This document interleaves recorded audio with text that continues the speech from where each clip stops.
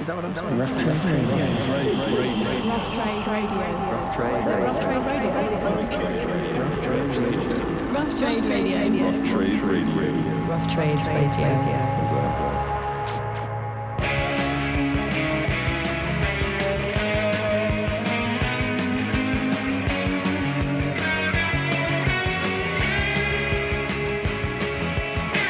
Hello and welcome back to the Rough Trade podcast. This week I chat to brilliant writer and critic Amy Raphael on her latest book, A Seat at the Table, Women on the Frontline of Music. George has just about recovered enough from the US Football World Cup celebrations to give us another excellent voicemail, and we have got some great new tracks to introduce you to.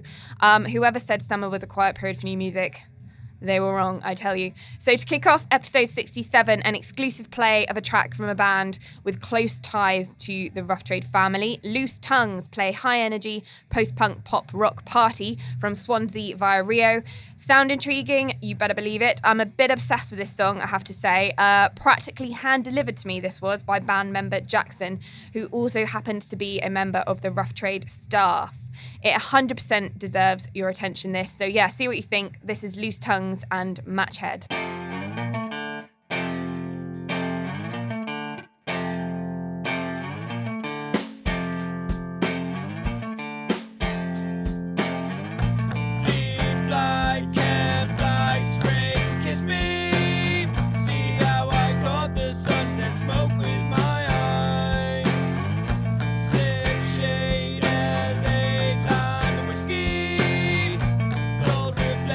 Burst out blinding the sky.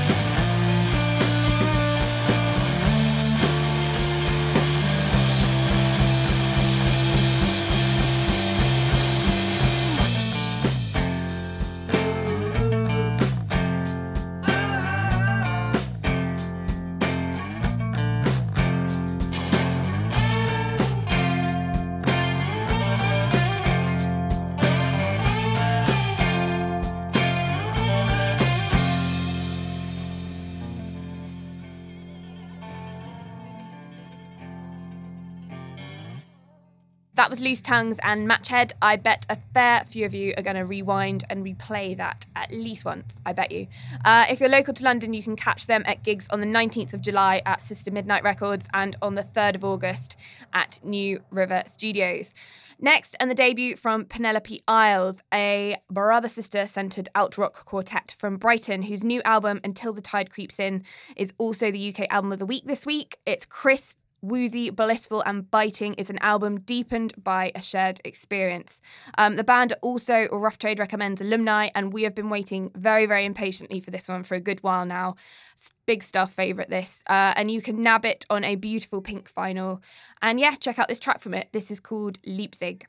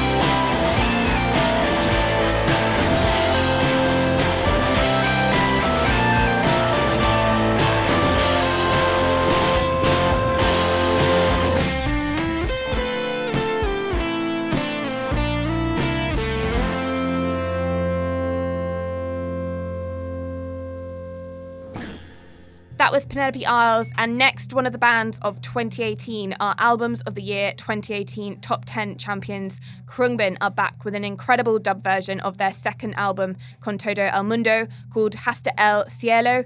The band's exotic, spacious, psychedelic funk aligns with the dub treatment amazingly well, as you'll hear with the next track. I'm going to keep the sibling theme from Penelope Isles going and play Brothers and Sisters. This is Khruangbin.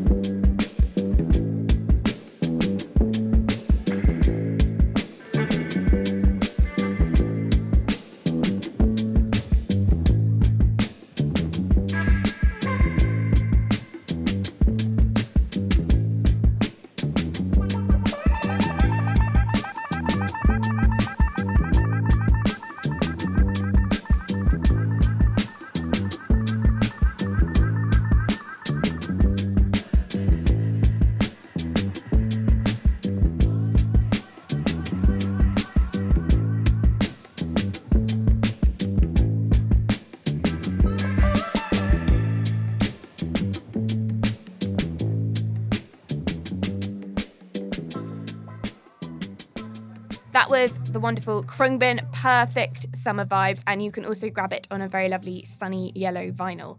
Next, and Bleached are back with Don't You Think You've Had Enough. Jennifer Clavin called time on excess back in 2017, and her new perspective on sobriety and recovery led to this album's inception.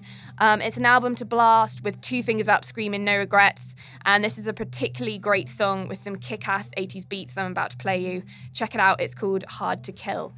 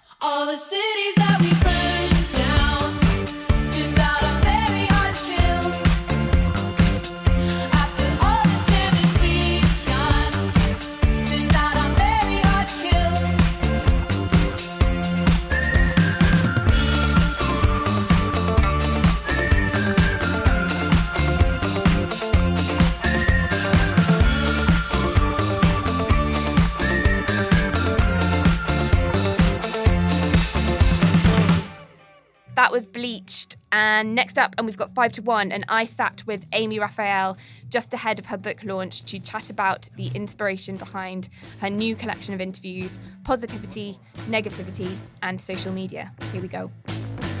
5 to 1, baby, 1 in 5. No one here gets out alive now. You get yours, baby, I'll get mine. Gonna make it, baby, if we try. So, Amy, welcome to the Rough Trade podcast. It's an absolute pleasure to have you chat to us today. At the time of recording, we are sat just ahead of the launch of your brand new book, A Seat at the Table, Interviews with Women on the Front Line of Music, which is taking place here at Rough Trade East. The book is an incredibly fascinating collection of interviews, I think, with 18 women working in the music industry, just to name a very few portion of them, but the likes of Kate Tempest, Alison Moyet, Clara Amfo, Maggie Rogers. And it follows on from your acclaimed book, Never Mind the Bollocks, Women Rewrite Rock, which was released back in 1995. From what I've read in the introduction to your new book, I think there's a combination of factors, perhaps, that led you to the decision to write this book and release it now. But I think the one that spoke to me the most was obviously your last book you wrote more than 25 years ago. And since then, we would hope that there had been a lot of change.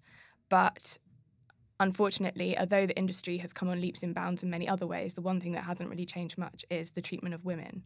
So do you think this was maybe the major factor surrounding the decision to release this book at this very time? Yeah, hi. Thank you for having me, first of all.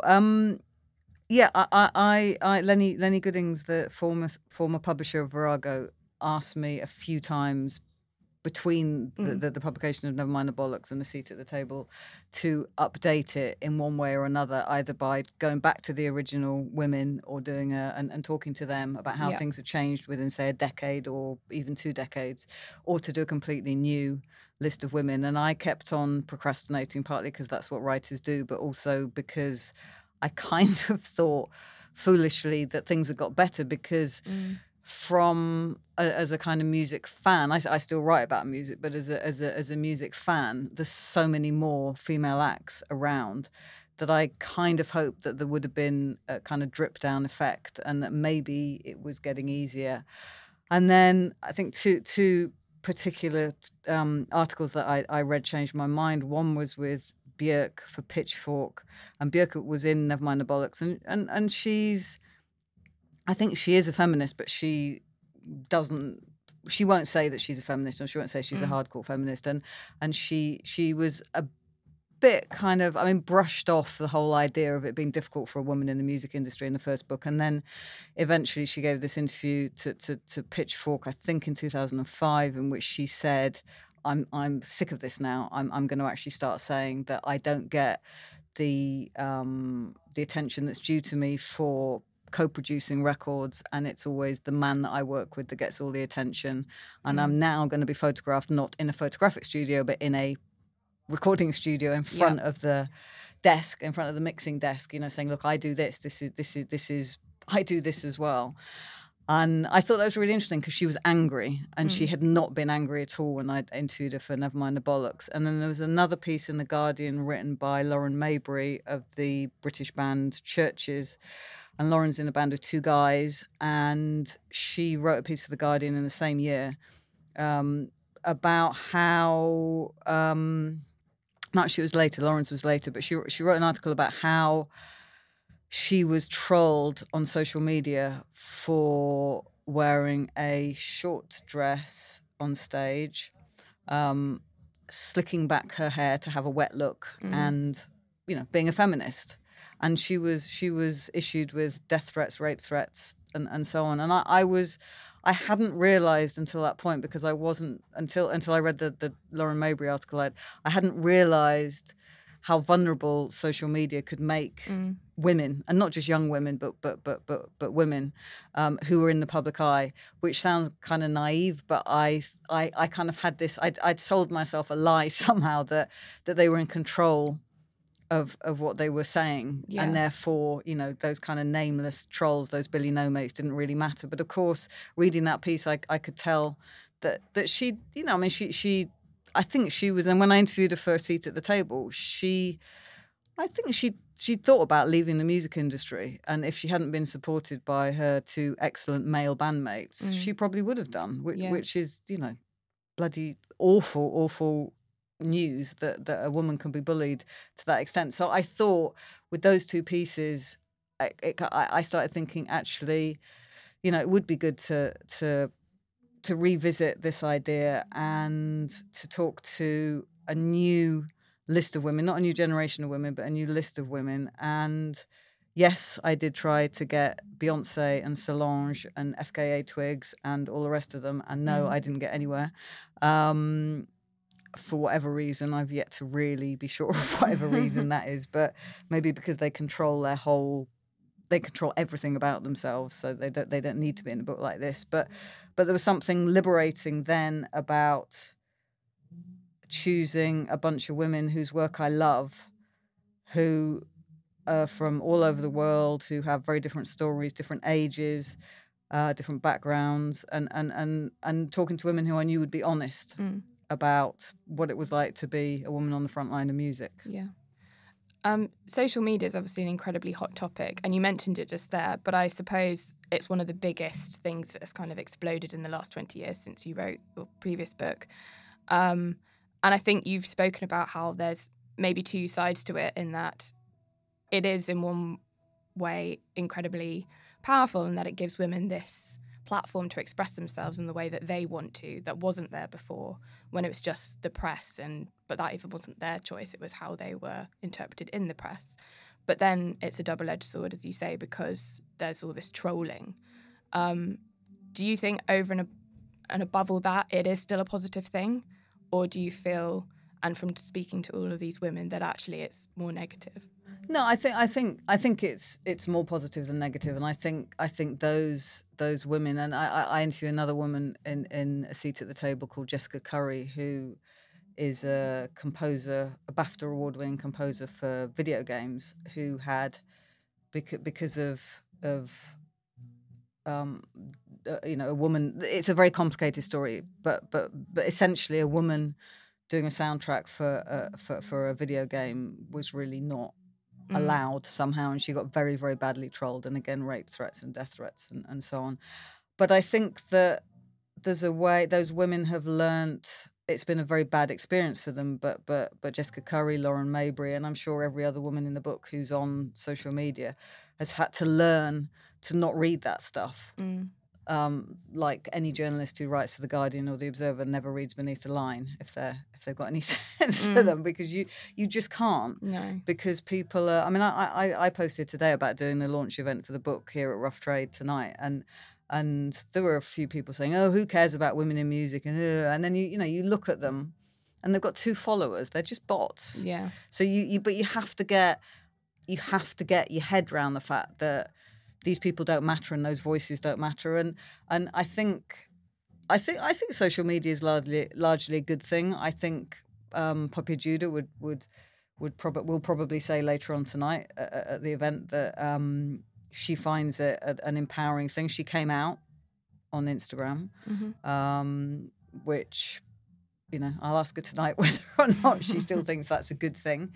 I think it's a brilliant thing to do, because it will help so many other people to do the same. Yeah. And I think that's maybe the key to it, that if these women in my book, or women anywhere, or people anywhere, feel like they can empower other people on social media, then it doesn't matter what all those idiots are saying. Yeah. But you have to get to a position of thinking that doesn't matter. And I think that's much easier for me to say, because I don't go on social media that much. I don't rely on it to sell my product as much as young bands might.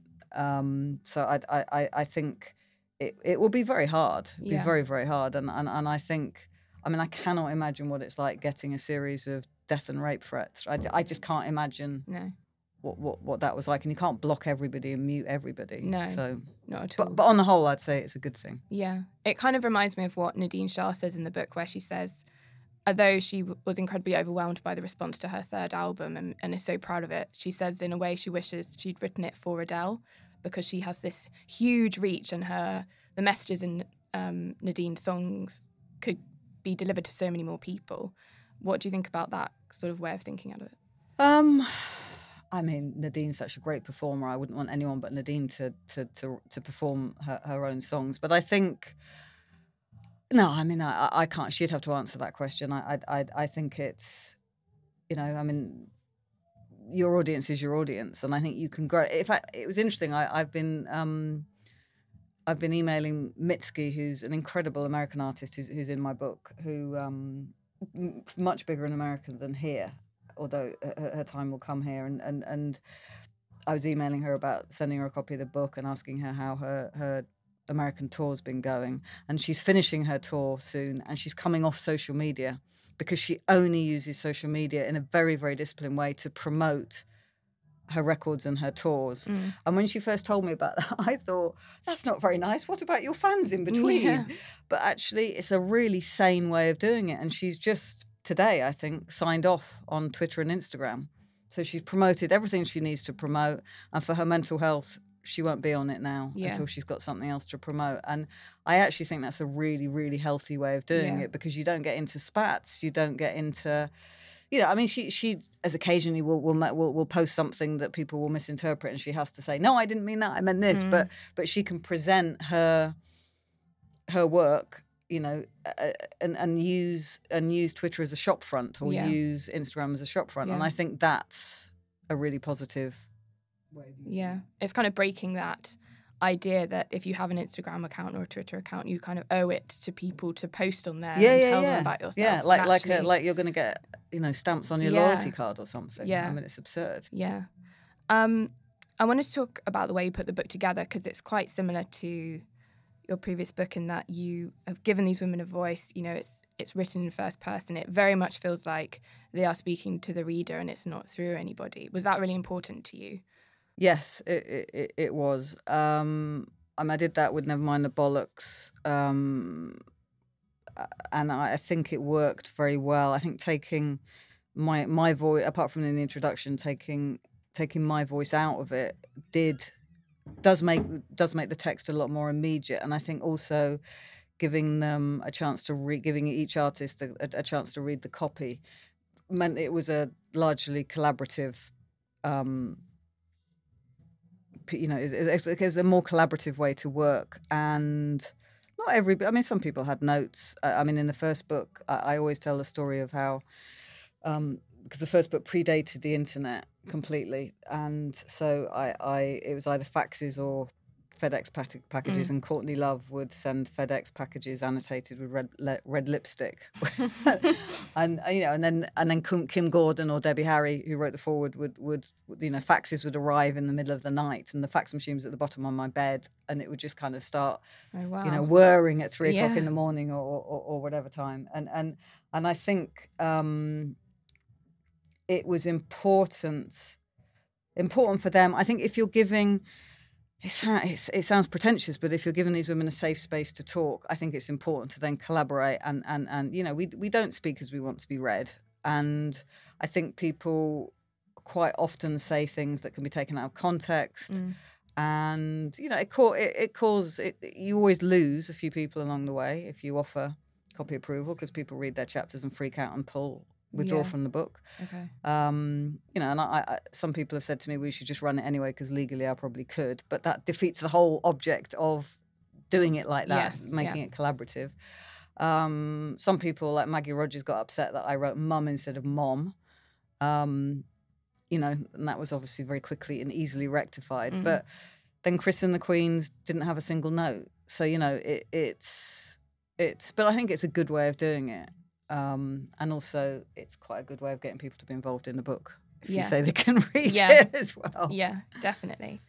I wanted to ask also what most shocked you when you were interviewing all of these women, because there's so many shocking things throughout all of the stories, some surprising, some not surprising. I think you were definitely very intrigued by Chris from Christine and the Queen story, maybe in particular. And there's the quote about how she was approached and she was basically dismissed because they said she wasn't fuckable, which is obviously appalling.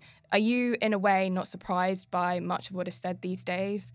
Or are there still things that really shock you? I think I'm surprised that with that quote from Chris's chapter, I was surprised that she was clearly told that kind of firsthand. I'd have been less surprised if she'd have heard it third hand.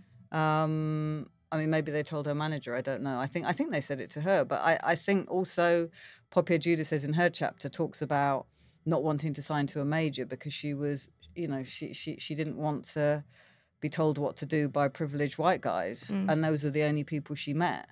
And I think shocking. No, not really. I don't think I've been around for long enough not to be shocked by that kind of thing. But the idea that what I now kind of find joyous is the fact that, Chris does these incredible gigs. I've seen her. I saw her play in Birmingham on the last UK tour she did, and I saw her at Primavera a couple of weeks ago. And she's completely joyous. She's sexy as hell. The audience love her. Whoever the audience is, they love her. Whatever demographic, they love her.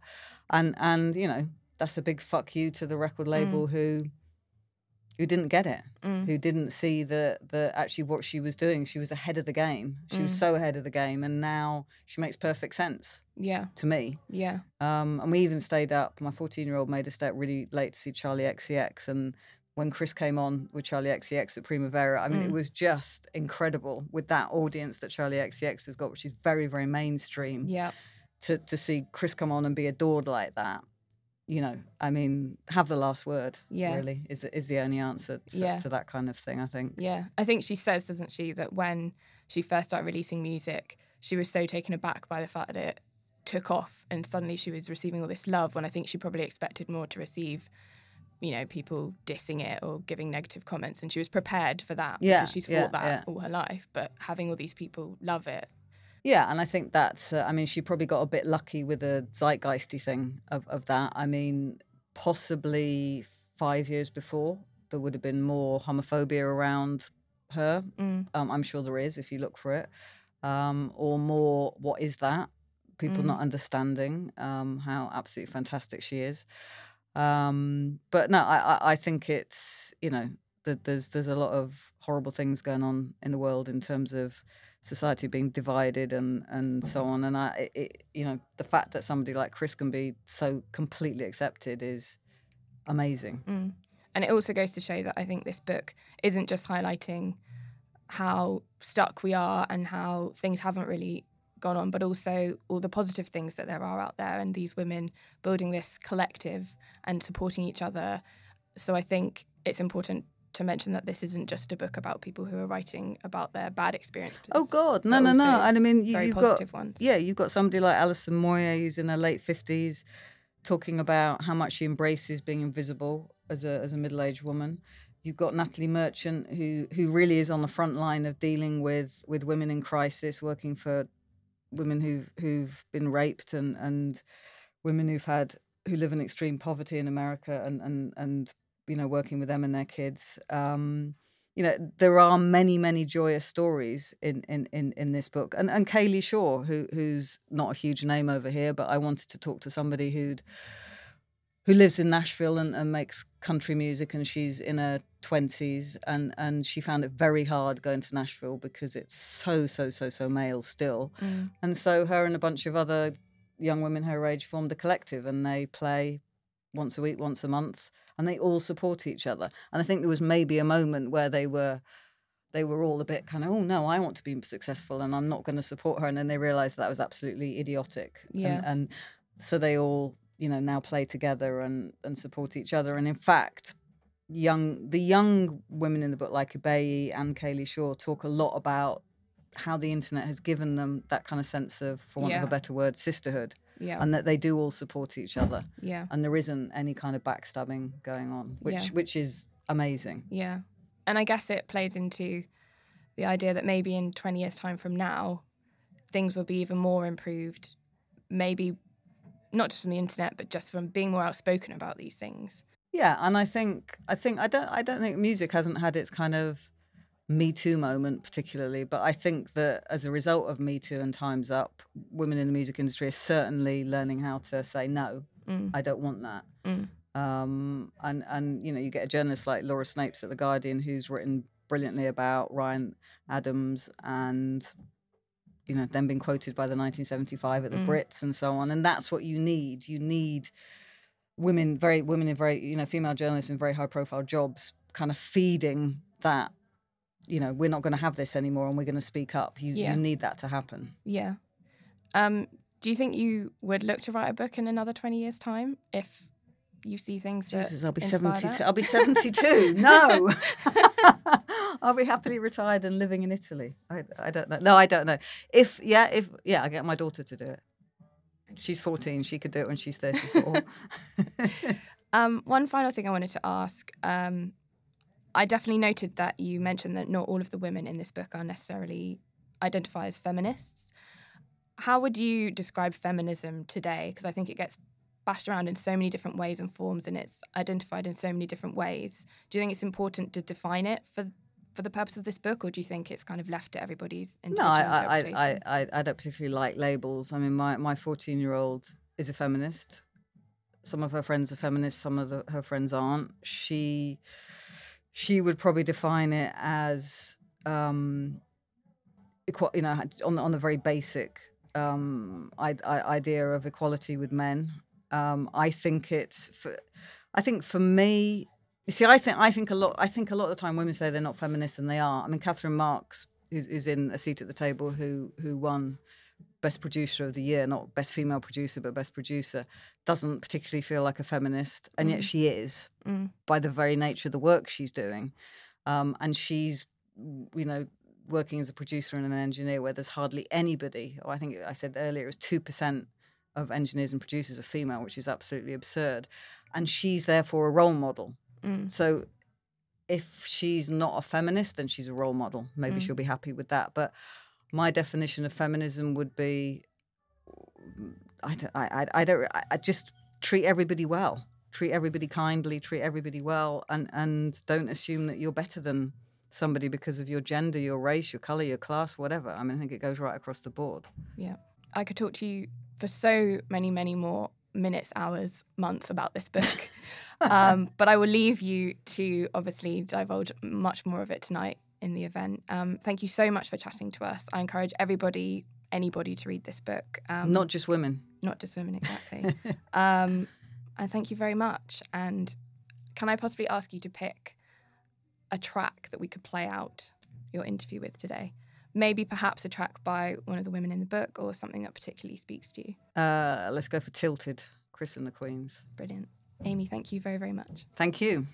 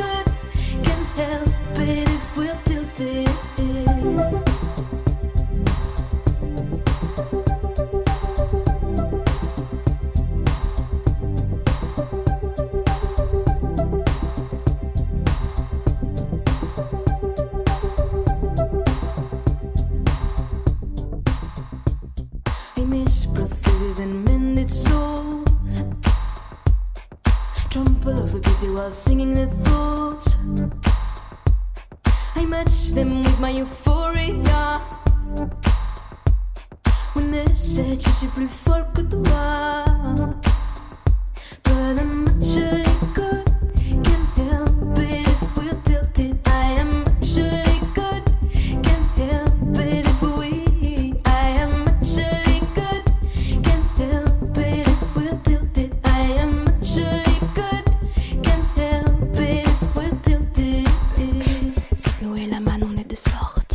Qu'une simple moitié, on compte à demi-demi. Pile sur un des bas-côtés comme des origamis. Le bras tendu pareil cassé, tout n'est qu'épié et clié. Ces enfants bizarres, crachés dehors comme par hasard, cachant l'effort dans le griffoir. Et une creepy song en étendard qui fait I'm doing my face with a magic marker. I'm in my right place, don't be a downer. I'm doing my face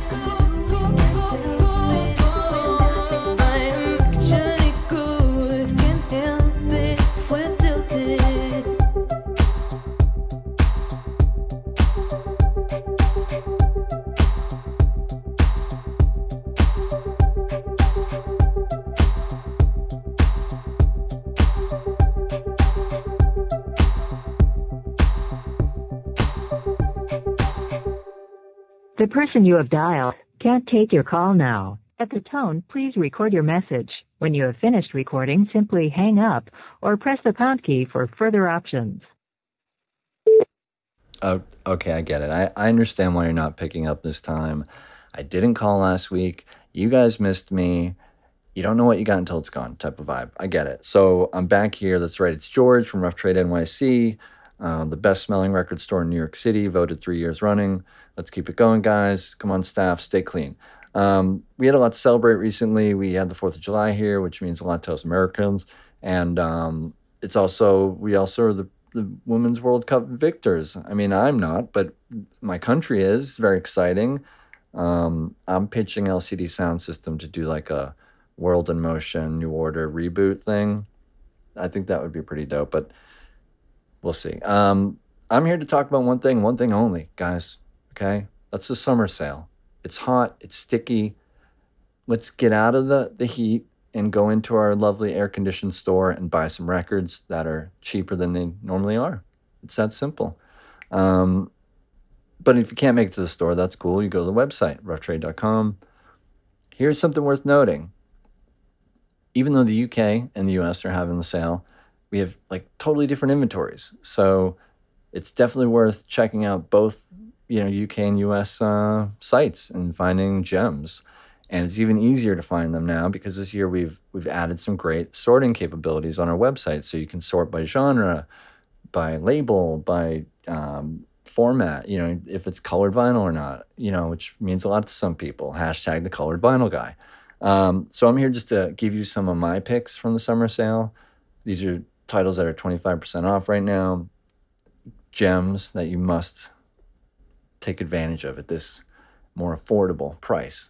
The Mini Dresses, self-titled album. They're a Boston indie pop band. Super cute, intimate, lovely band. This album's great. Luna, A Sentimental Education. This is the covers album that Luna did a couple years back. They do all sorts of great stuff like The Cure's Fire in Cairo and the song called Gin, which I had never heard of, by Willie Loco Alexander. That's a beautiful song.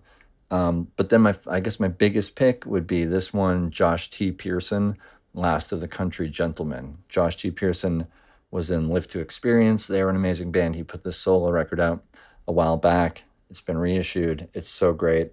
If you're like into cowboy boots and you just had a breakup, you must buy this album. Even if you're not wearing cowboy boots, you can just be going through a breakup or just be into cowboy boots. It's either one applies, really. It's just a beautiful, heartfelt album, and it has these epic jams that are just, they're rough in such a good way. So I'm going to see if these guys can play out. Guys, can we play the Josh T. Pearson track, Drive Around? It's one of the shorter ones.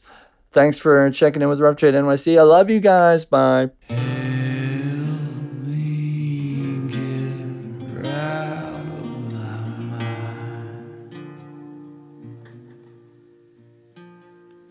Could you help me get right out of my mind?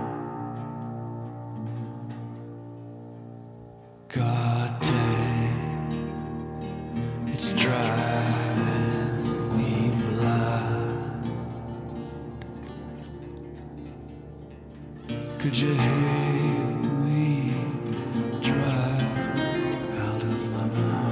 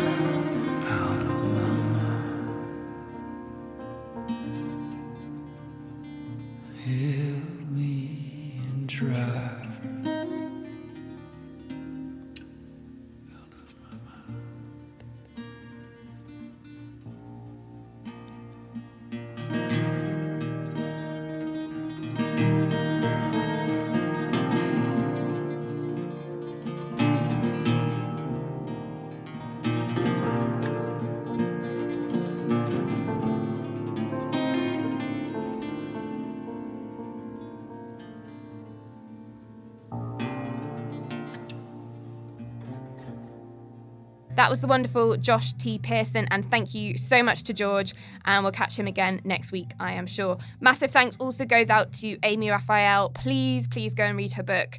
It is such a wonderful, incredible, brilliant collection of stories from equally incredible women. I thoroughly recommend it, and it is available now at Rough Trade UK. Before I close out the show this week, I must further George and mention that the Rough Trade Summer Sale is now live across all of our stores and also online. There are hundreds of great titles at amazing knockdown prices with 25% off, so do get digging physically or digitally. I'll leave the link in the show notes. Hope you find something amazing.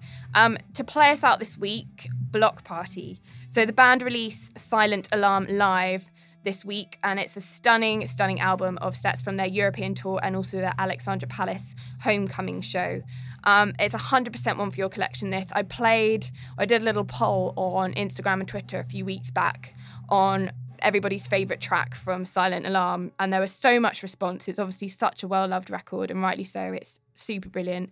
So yeah, I'm going to leave you with this, Modern Love, because I think it was the second most highly requested song when I did that poll. Yeah, and I'm going to run back to my computer now and indulge in Federer versus Nadal, which is playing as I record this. By the time you hear this, though, I'm hoping that Federer will be Wimbledon champion, and for Nigel's sake, that England devour New Zealand in the Cricket World Cup. So yeah, here's hoping. Fingers crossed. Have a very lovely week. Thank you very much for listening, and I will catch you next week. Bye.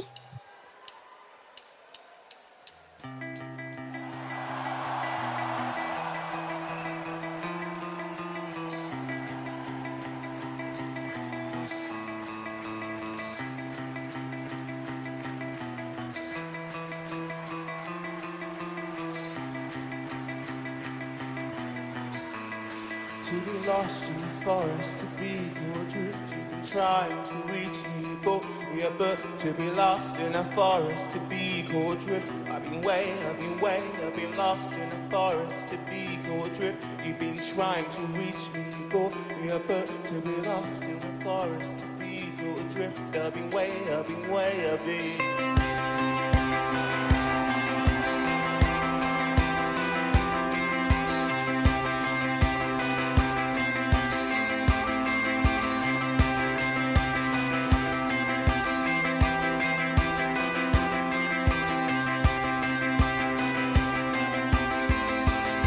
Don't get offended if I seem absent-minded, just be telling you facts and keep making me smile. Don't get offended if I seem absent-minded.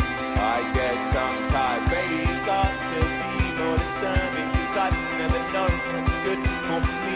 And baby, you got to be more demanding. I will be yours. I'll pay for you.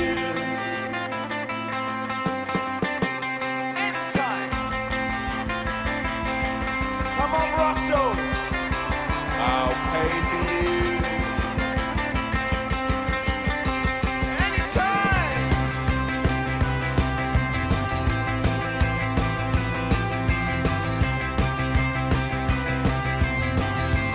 And you told me you wanted to eat up my sadness. We'll jump right and sure to you gorge away. And you told me you wanted to eat up my sadness.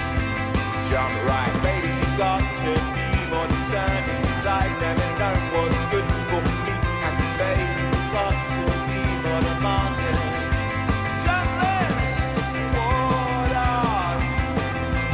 going out, what's so great? In the way, why so down?